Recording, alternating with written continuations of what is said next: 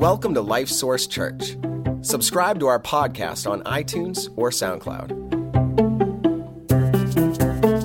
Today you're going to hear a message from Pastor Walt that we hope encourages you.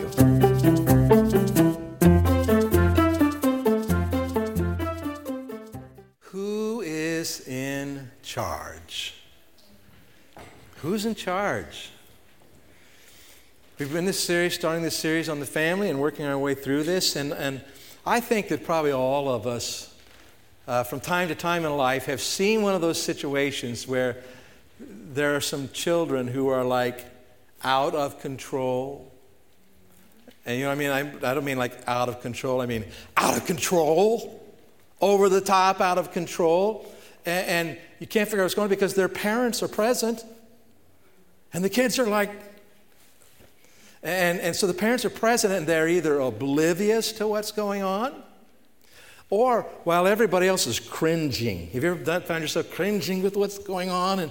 And the parents are laughing and saying, aren't they so cute?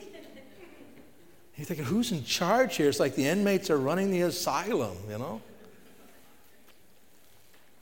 And then we've also, probably most of us, seen at some point in time, family situations where it seems like the kids are kind of scared of mom or dad or both of them, and the parents are very harsh, very stern, and to the point where you're kind of concerned about what's going on when the kids are home. And so this question of who's in charge, you know, it's like, who should be in charge? How is this supposed to work? Well, there are really two competing approaches to this issue in our culture today. And one of them is a child-centered approach to parenting. A child-centered approach. And this came about back in the 1920s and 30s. It started with this progressive parenting movement. But it really didn't show up in our society until the 60s. In the 60s, it really just boomed and blossomed. And the idea is this: a child-centered approach to parenting says that children should be the ones making the decisions for their lives. Children should be figuring out things for themselves, as opposed to, and by the way, this was largely in reaction to some of the abuses of parents and how things went, with some parents. And but it says this: it's like, do you want your children to be self-directed, right? You want your children, when they grow up as adults, we want people who are self-directed. They figure out what they need to do and go do it. And the child-centered approach to parenting says, okay, well, don't give your children direction. Let them learn how to give themselves direction. Let them figure that out. We want our children to be active learners, to know about, here's things I need to know, I need to understand, and go learn them. So they said, well, so don't get in the way of teaching them. Let their natural curiosity lead them so that they become active learners on their own. And then we want children who have a moral compass, and they would say, yeah, so don't teach them what's right and wrong because they need to own it for themselves. Let them figure out and make their own decisions about what's right and wrong. And a lot of this is predicated on the idea that these people have who buy into the child-centered approach, that the children are basically good, that they're born good, and if you just kind of let them, you just help kind of be a guide and a friend, that they'll turn out great. And of course, we know the Scripture says otherwise, that none of us are born good, right? We're all born with a nature that's self-centered, self-focused, and we sin because of it. Now, a parent-centered approach to life is different than that, obviously. The parent-centered approach to life is saying that parents ought to be making these kinds of decisions, that parents ought to be teaching their child how to direct themselves, and here's the right direction to go in. Parents ought to be teaching their children how to learn so that the children become learners. Parents should be providing moral guidance in a sense of here's what's right and here's what's wrong. And so we have these two competing approaches. Well, which approach is right? Which approach is better? Well, it's interesting that in our modern culture, even secular psychiatrists are beginning to come around, and they're writing articles now saying that child-centered parenting doesn't work. And they say it doesn't work is because children don't come into the world equipped with those skills or with the knowledge that they need in order to arrive at good conclusions. They just don't. And so parents need to be more actively involved in directing them. So they said that, but you know that nonetheless, this idea of being child-centered, little tentacles have gone off of that way out into our society and culture.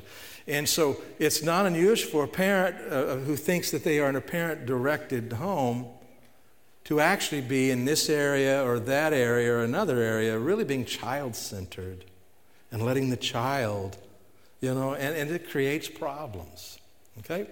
Now, on the parent-centered side, I think probably most of us here today would say, yeah, that makes a whole lot more sense. We probably think it lines up more with the Bible, and so we would say that. But at the same time, what has happened, you don't have to watch the news very long to hear some horror story about abuse, right, that has taken place in homes that are a parent-centered approach. And so the traditional family sometimes is viewed as suspicion because, it may be abuse going on there. And so society is still mixed on this, what's going on. So which is better? Which is correct? And like I said, I think probably most of us here today would say the parent-centered approach is a much better approach than a child-centered approach. And I agree with that. But I want to put a little bit of a challenging thought to you here today. And that's that the parent-centered approach to parenting really isn't the biblical approach. Here's what I would say to you is a biblical approach. If you could put this one up there, that would be good, Mitchell. A biblical approach, a proper approach, is Christ-centered, parent-directed, kid-friendly. Not parent-centered, Christ-centered, parent-directed, kid-friendly. And what we're going to do here this morning is look at two of those three things very briefly, just to the point, and then we're going to focus in on one of those three and spend some time on that and really dig into it. So let's talk, first of all, about Christ-centered approach. What does a Christ-centered approach mean? Well, we really talked about this last week, and if you didn't hear that sermon or see that sermon, I encourage you to go online and do that. Because we settled this issue that our homes, our families are to be about the Lord. They are to be about Him. We are to be making disciples in our family. And making disciples means helping ourselves to grow as disciples as we interact and do what God has given us to do, and helping our children to become followers of Christ as well, and that they would know Him and love Him and serve Him. And so Christ-centered. And we said that this verse in Colossians applies to this situation when it talks about Jesus and says that on all things He might have the preeminence. That includes in your household, not just at church, but in your household as well, that Christ would be preeminent. And so we're teaching our children the things of God and God's wisdom and passing it on to them. And we see this attitude and this mindset about a Christ-centered home way back in the Old Testament, even before Christ came. But the heart of this matter and a clear statement and understanding. Joshua is talking to his fellow Israelites and saying, look, you're going to make a choice. You got to make a choice, and you're going to make a choice. But he said this. He said, as for me and my family, we will serve the Lord. And so Christ-centered approach to parenting. He is Lord of my family. Not just of me, but of our household, okay? Now, the next one we want to look at is a proper approach to parenting is kid-friendly. Kid-friendly. Colossians sets this up pretty clearly when it says this. It says, children, obey your parents. Fathers, do not provoke your children, lest they become discouraged. And so it sets it very clear that parents are the ones in charge. They're the ones who are directing. Children are to obey them. But it goes beyond that. It says, listen, dads, and for our purposes today, we're going to include moms, parents, be careful how you do this, because you can discourage your children. You can work against it. And so what we're seeing here is that this Parenting has to include concern about what's going on in the child's life, what's going on in the child's heart. You know, this is a place that, out of the three of these things, Christ-centered, parent-directed, kid-friendly, this one is the one, if I could go back and do it over again, I would pay more attention to. I would pay more attention to how is my child feeling about what's happening. Because how they're feeling affects how they, interpret what's going on. And so really getting into that, caring. And Proverbs talks about this. And one example in Proverbs 23:26 was where the father says, "My son, give me your heart." Not just your obedience. Give me your heart. I want to know you. I want to understand you. And I want you to connect with me. And I want to walk through life with you.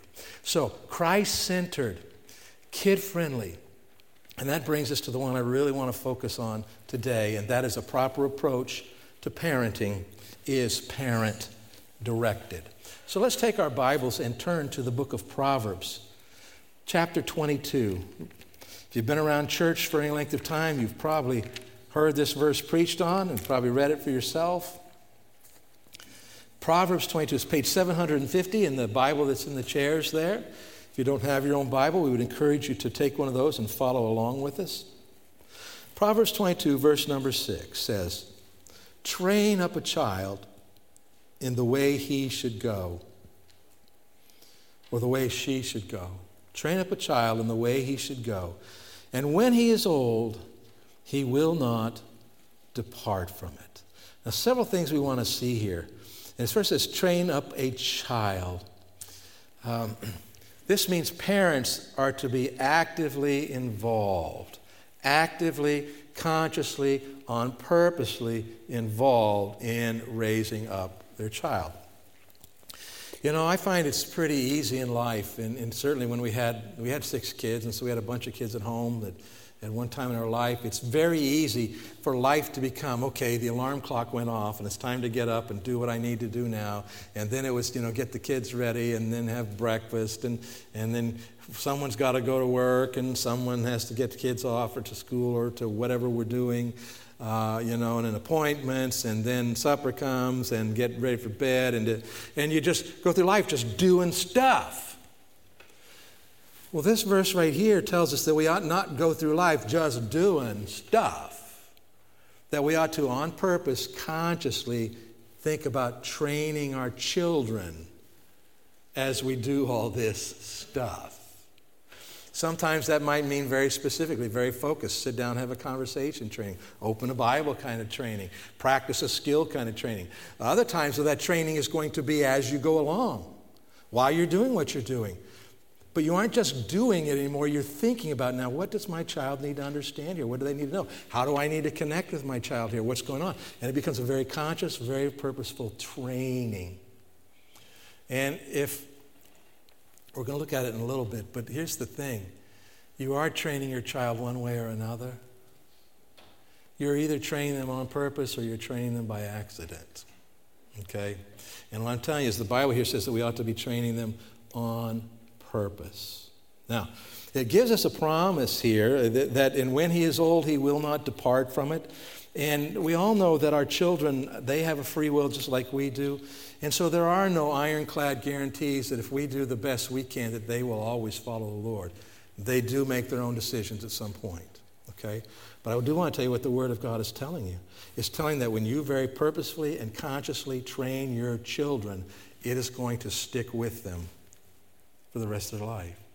Even if they, at some point in their life, are not following the Lord, you know what they have? They have all that training. It's always there. And they're aware of it. They're having to interact with it within their own hearts and minds. It's not gone.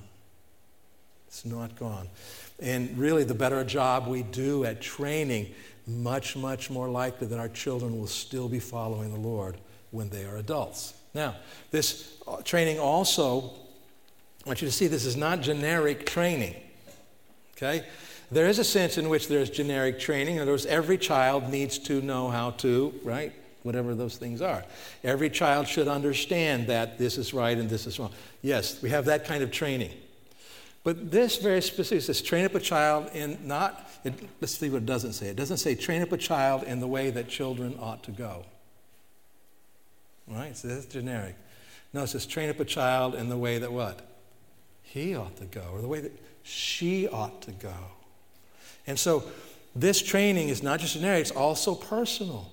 If this is where you have to connect with your child's heart and to get to know this child. And this includes not only spiritual things, because every child should learn who God is and what that means in their lives, and how can I have a relationship with God? How can I have my sins forgiven? How can I have His life? How do I live by His wisdom? And all those things we're training.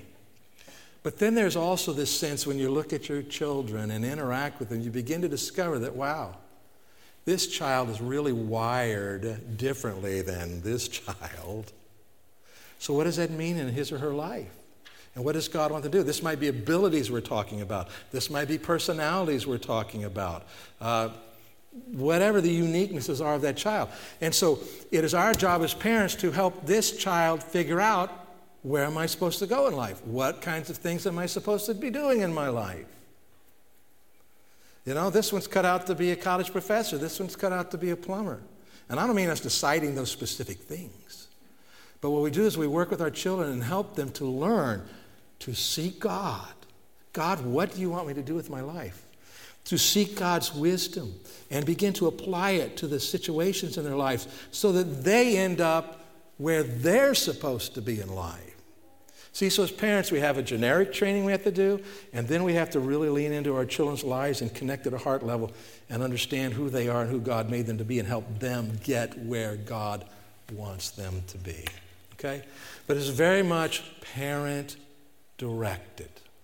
Let's turn to the book of Ephesians.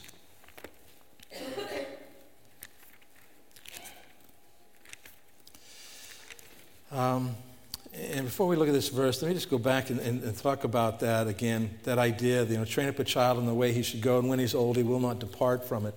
I used to think, well, if I could just do that perfectly, then my child would absolutely turn out right.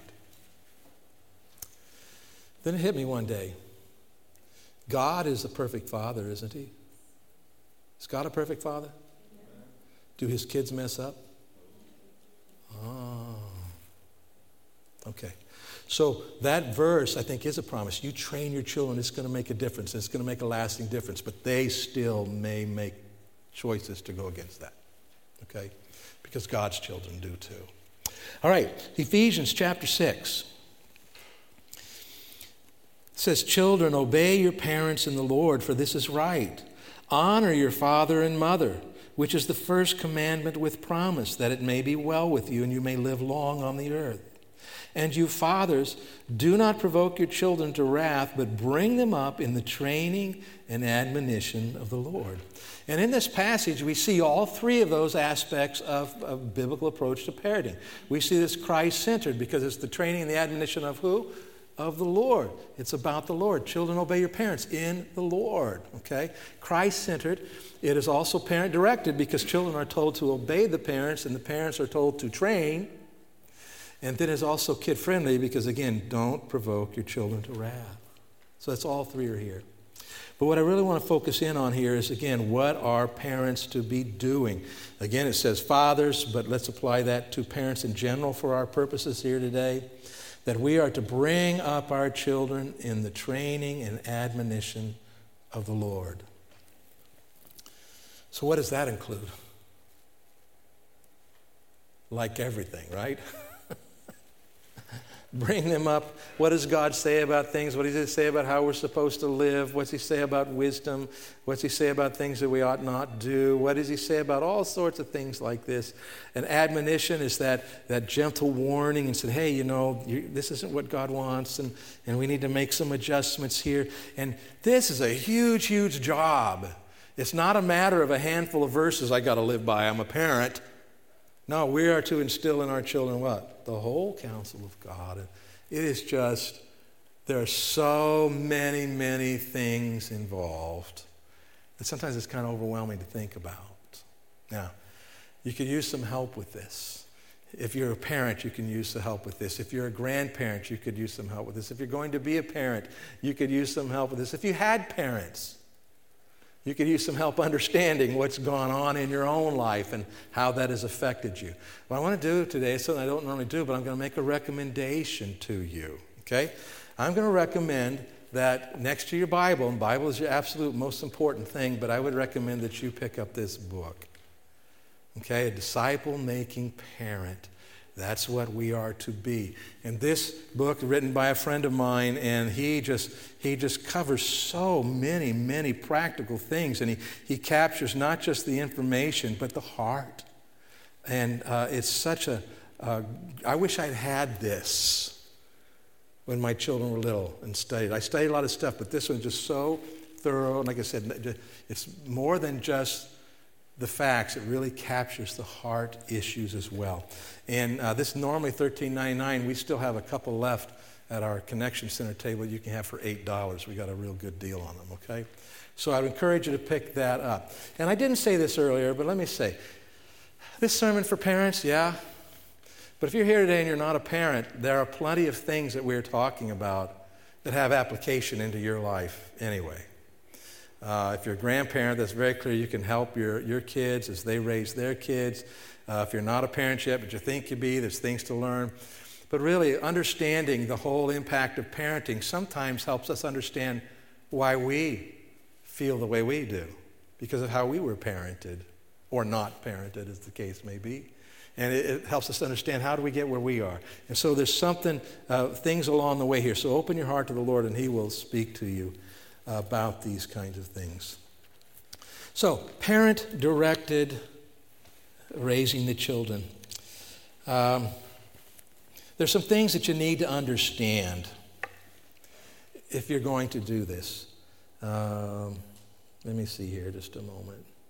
Yeah, let me talk about that. So it seems that it doesn't seem, it is. God has put parents in charge, right? He's given parents the authority. Why did He give parents the authority? Well, first of all, because He's given them the responsibility. And when He gives them the responsibility to train up your children so that they know the Lord and love the Lord and serve the Lord, train up these children so that they will be faithful and effective followers of Christ. You have that responsibility. You need the authority to be able to make decisions. And so God gave you that authority. But understand that the reason He gave you that authority is because He gave you the responsibility. He didn't give you authority just to have authority. He gave you authority for a reason. And that's for you to faithfully fulfill the responsibilities that He's given you. Now, as you go about trying to faithfully fulfill these responsibilities, there's some things that you need to understand.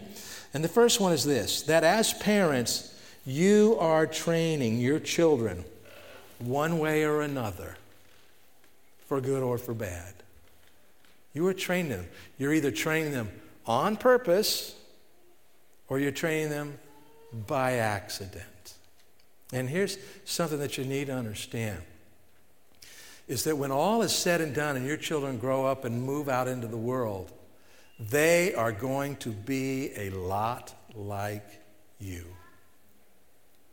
Oh, they may look different on the outside and choose a different course, it seems like, in life. But at the heart level, at the character level, they're going to be a lot like you. And Jesus said this when He was talking about making disciples. He said this, He says, the student who is fully trained will become like the teacher. And so when you have fully trained your children, wait, when have you fully trained your children? When they finally leave home and they're out on their own and responsible directly to God and not to you anymore. You have fully trained it. You have completed it. And you either did that training on purpose, consciously, the way we talked about, or you've done it by accident. And just whatever happened, happened. But when this truth hit me years ago, that wait a minute, my children are going to be a lot like me, that was a pretty scary thought. And it made me realize I better pay attention to me. I better make sure that I am becoming who it is that I need to be. My relationship with God. If I want to pass on a relationship with God, I have to make sure I have a relationship with God. And so here's the second thing you got to understand. It's not only will your children, you're going to train them one way or another, but you can't give away what you don't have. You can't instill in your children what is not instilled in you. Okay? You can't be living one way, a different way, and then telling your kids something different. Here's the deal. Do as I say, not as I do. That's a really bad approach to parenting. Okay? It's not going to work. I bet some of you in here would say today that, yeah, my parents dropped me off at church. Right? But you can't pass on what you don't have. You have to make sure that in your own life you're growing. Some interesting statistics related to this when it comes to church attendance. One particular study found that, this is studies with respect to how parents' level of participation in church affected their children's level of participation when they became adults. Okay? When both parents were faithful and active in the church, 93% of their children remained faithful. They were able to pass that on to their children. When just one parent was faithful, 73% of their children remained faithful. Now, that's a 20% difference, but I got to tell you, I was kind of impressed. That's really, if you have one faithful parent, it's likely that 3/4 of the kids will still follow the Lord. There's still some power of parenting, doesn't it? Okay? Then when neither parent was particularly active in church, they were part church, but they weren't really active in it, only 53% of their children stayed faithful. And in those instances where neither parent was active at all and they only attended church once in a while, the percentage of children who remained faithful dropped to 6%. Okay? You can't give away what you don't have. And I'm a little bit concerned about this, honestly, because current statistics show that the average churchgoer attends church 1.7 times a month. Less than half the time. What's that going to do in their children's lives? It used to be 3-4 times a month. So you need to be living out what you're giving out, or you won't be able to give it out. So, as parents, you're training your children one way or another for good or bad, and then secondly, you can't pass on to your children what you don't have. Now, your kids have lots of relationships in life, right? They have relationships with their parents, but not just with their parents. Kids have relationships with grandparents. Kids have relationships with extended family. They have relationships with their siblings. They have relationships with their friends. Well, which relationship is the most important in their lives? It might surprise you. And here's what I want to say to you today. That the most important human relationship, I'm not talking about God, the most important human relationship in your child's life is your marriage relationship. It's not even a relationship that the child has. It's your relationship as husband and wife. Now, if you're thinking with me, you must have questions. There must be things that pop up in your head and say, hey, wait a minute. What about kids who don't have married parents, right? There's no parent, there's only one parent home. There isn't a marriage there.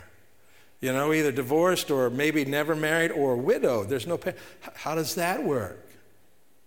What about homes where you have, blended families and step-parents involved, all this kind of stuff? What's the deal there? Well, we're going to try to verify this. We're going to dig down into this, but let me say to you this. That the very fact that if you're not married as a parent brings significant issues into your life that you are going to have to deal with. And so the fact that your marriage relationship doesn't exist is a very, very important factor in what goes on in your house and how you raise your children. Same thing if you've married and remarried or divorced and remarried, all of these things. This brings issues into life which work against you trying to raise your children to know, love, and serve God. Now, let me just say to you, I don't want anybody to lose hope here because these problems are not insurmountable. By God's grace, and wisdom and your cooperation with that and hard work and keeping after and diligence, you can overcome an awfully lot of that stuff. Just because the child doesn't have this proper marriage relationship in his or her life doesn't mean that they're doomed. But it does mean there will be issues that will have to be faced and addressed God's way. So these problems are not insurmountable, but they are inescapable. Does that make sense? They can't be overcome, but you will deal with them. You won't escape. You will deal with them. Now, the reason that this is true, God tells us that this is true. In Malachi chapter 2, talking about really challenging these people not to divorce and to work on their marriages, he says, didn't the Lord make you one with your wife? In body and spirit, you are his. Remember, your marriage relationship is about God. And what does he want? What does God want? Godly children from your union. So guard your heart. Remain loyal to the wife of your youth. And what he's saying here is that you need to work on your marriage because the condition of your marriage impacts how you're going to try to raise godly children. It's going to impact your ability to do that. It's going to impact the difficulty of doing that. Because the most important human relationship in your child's life is your marriage relationship. That's kind of a hard pill to swallow sometimes when you think about it. But I am convinced that it's true. The condition of your marriage is going to affect a bunch of things. The condition of your marriage is going to affect your child's sense of security and view of the world. When a child is at home with both biological parents married to each other, there is a built-in stability to life. And whether or not a child feels secure affects how he then looks at the rest of life and what he expects to happen in life and how he thinks things are going to work. And so when that stability disappears, the child is really affected. It affects how he or she views the world. The condition of your marriage will affect how your children deal with life's difficulties. Okay? Once again, let me just say, these things are not insurmountable, but they are realities that you will deal with. Listen to this. This is some statistics on how children fare in traditional homes versus broken homes. This is from Psychology Today and the Center for Law and Social Policy. Children of divorce are more than twice as likely to have serious social, emotional, or psychological problems. Okay? Children raised in intact married families are more likely to attend college, are physically and emotionally healthier, less likely to be physically or sexually abused, less likely to use drugs or alcohol and to commit delinquent behaviors, and they have a decreased risk of divorcing when they get married, and they are less likely to become sexually active as teenagers. A child living, listen, these statistics are horrendous, okay? But a child living with a single mother is 14 times more likely to suffer serious abuse than a child living with married biological parents. 14 times. If that mother is living with a man she's not married to, is not the child's father, it becomes 33 times more likely that her child will be abused. That's terrible. Children of so-called good divorces, right? It was a good divorce. It was amicable or whatever. Children of so-called good divorces fare worse emotionally than children who grow up in unhappy but low-conflict marriages. Parents aren't particularly happy married. Those kids do better than the ones who have a good divorce. Compared to children who are raised by their married parents, children in other family types are more likely to achieve lower levels of education, to become teen parents, to experience health behavior and mental health problems. And get this, the effects of divorce on children often last through adulthood. For instance, adult children of divorce are more likely to experience depression and their own divorces. as well as earn less income, achieve lower levels of education compared with adults whose parents remained married. So some conclusions they reached here. The institution of marriage helps to create the most likely conditions for the development of factors that children need most to thrive. Consistent, stable, loving attention from two parents who cooperate and who have sufficient resources and support from two extended families, two sets of friends, and on and on. And while these conditions sometimes exist in other family circumstances, they are much less likely to. Children thrive best in a traditional home where both parents are married to each other and stay married to each other. Now, what about a child who is not in a home where the parents are not happily married and there is conflict? Okay? Well, if we start talking about a family, a couple who just do not want to be married, they do not love each other, and they do not, want to work on it, they're refusing to work on it, and it is high conflict, it is loud, it is out front, the fear of violence, all that kind of stuff. If a child is growing up in that place, that child's probably better off if those parents divorce and something else happens to the child, because those parents are being nothing but selfish and taking care of themselves. Now, about 2/3 of those who get divorced are not in that situation. About 2/3 are couples who are just unhappy. They aren't happy with each other right now. They don't see how they're going to get happy. And there's conflict, but it's low-level conflict, and so they decide to get divorced. But we've already seen, what does that do to kids? What does that do to them? It's just terrible for them. And so in our society, we have this problem. We tend to think that the only solution to an unhappy marriage, a marriage that doesn't seem real healthy, the only solution is divorce. And that's just not true. You can go get marriage counseling. You can work on a marriage. And you probably should. You say, well, man, I got to live with this? Well, maybe you do. Because you know what? To make a marriage work, sometimes you got to sacrifice. To raise your children up, to provide your children with a healthy home to grow up in, you may have to sacrifice. Now, let me encourage you with something here. There was a study done of couples who were, just like I'm talking about, unhappy. There was this low level of conflict. They didn't know if they wanted to stay married. But this study of couples, they decided to stay married. 5 years later, 86% of them said that they were now happily married.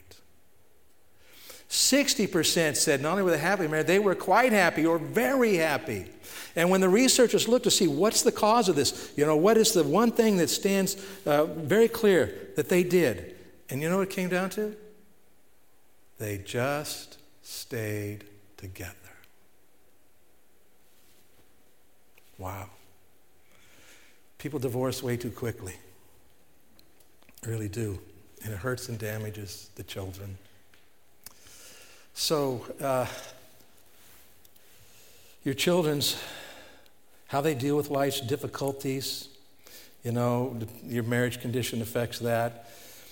And really, here's the final thing here. The condition of your marriage affects your children's willingness to accept your faith as their faith. Because you know what? If it ain't working for you, and we're not talking about as parents you're going to be perfect. No, you don't going to be perfect. In fact, if you put that thing on there, you're going to mess everybody in the household up too. It's not about being perfect. It's about being real and saying, okay, God, here we are. We need help. It's about being open with your children. Yeah, we're working on this because we're going to honor God. Yeah, and sometimes it's hard for us. But you know what? We love God and we love each other, and we're going to work on this. And what do they see? The kids learn, wow, when you have problems, what do? You lean into the Lord, and you work on it, and you keep after it. The condition of your marriage will affect your children's willingness to accept your faith as their faith. There's a study done by it's called the National Study on Youth and Religion. And here was their conclusion. They say the evidence clearly shows that the single most important social influence on the religious and spiritual lives of adolescents is their parents.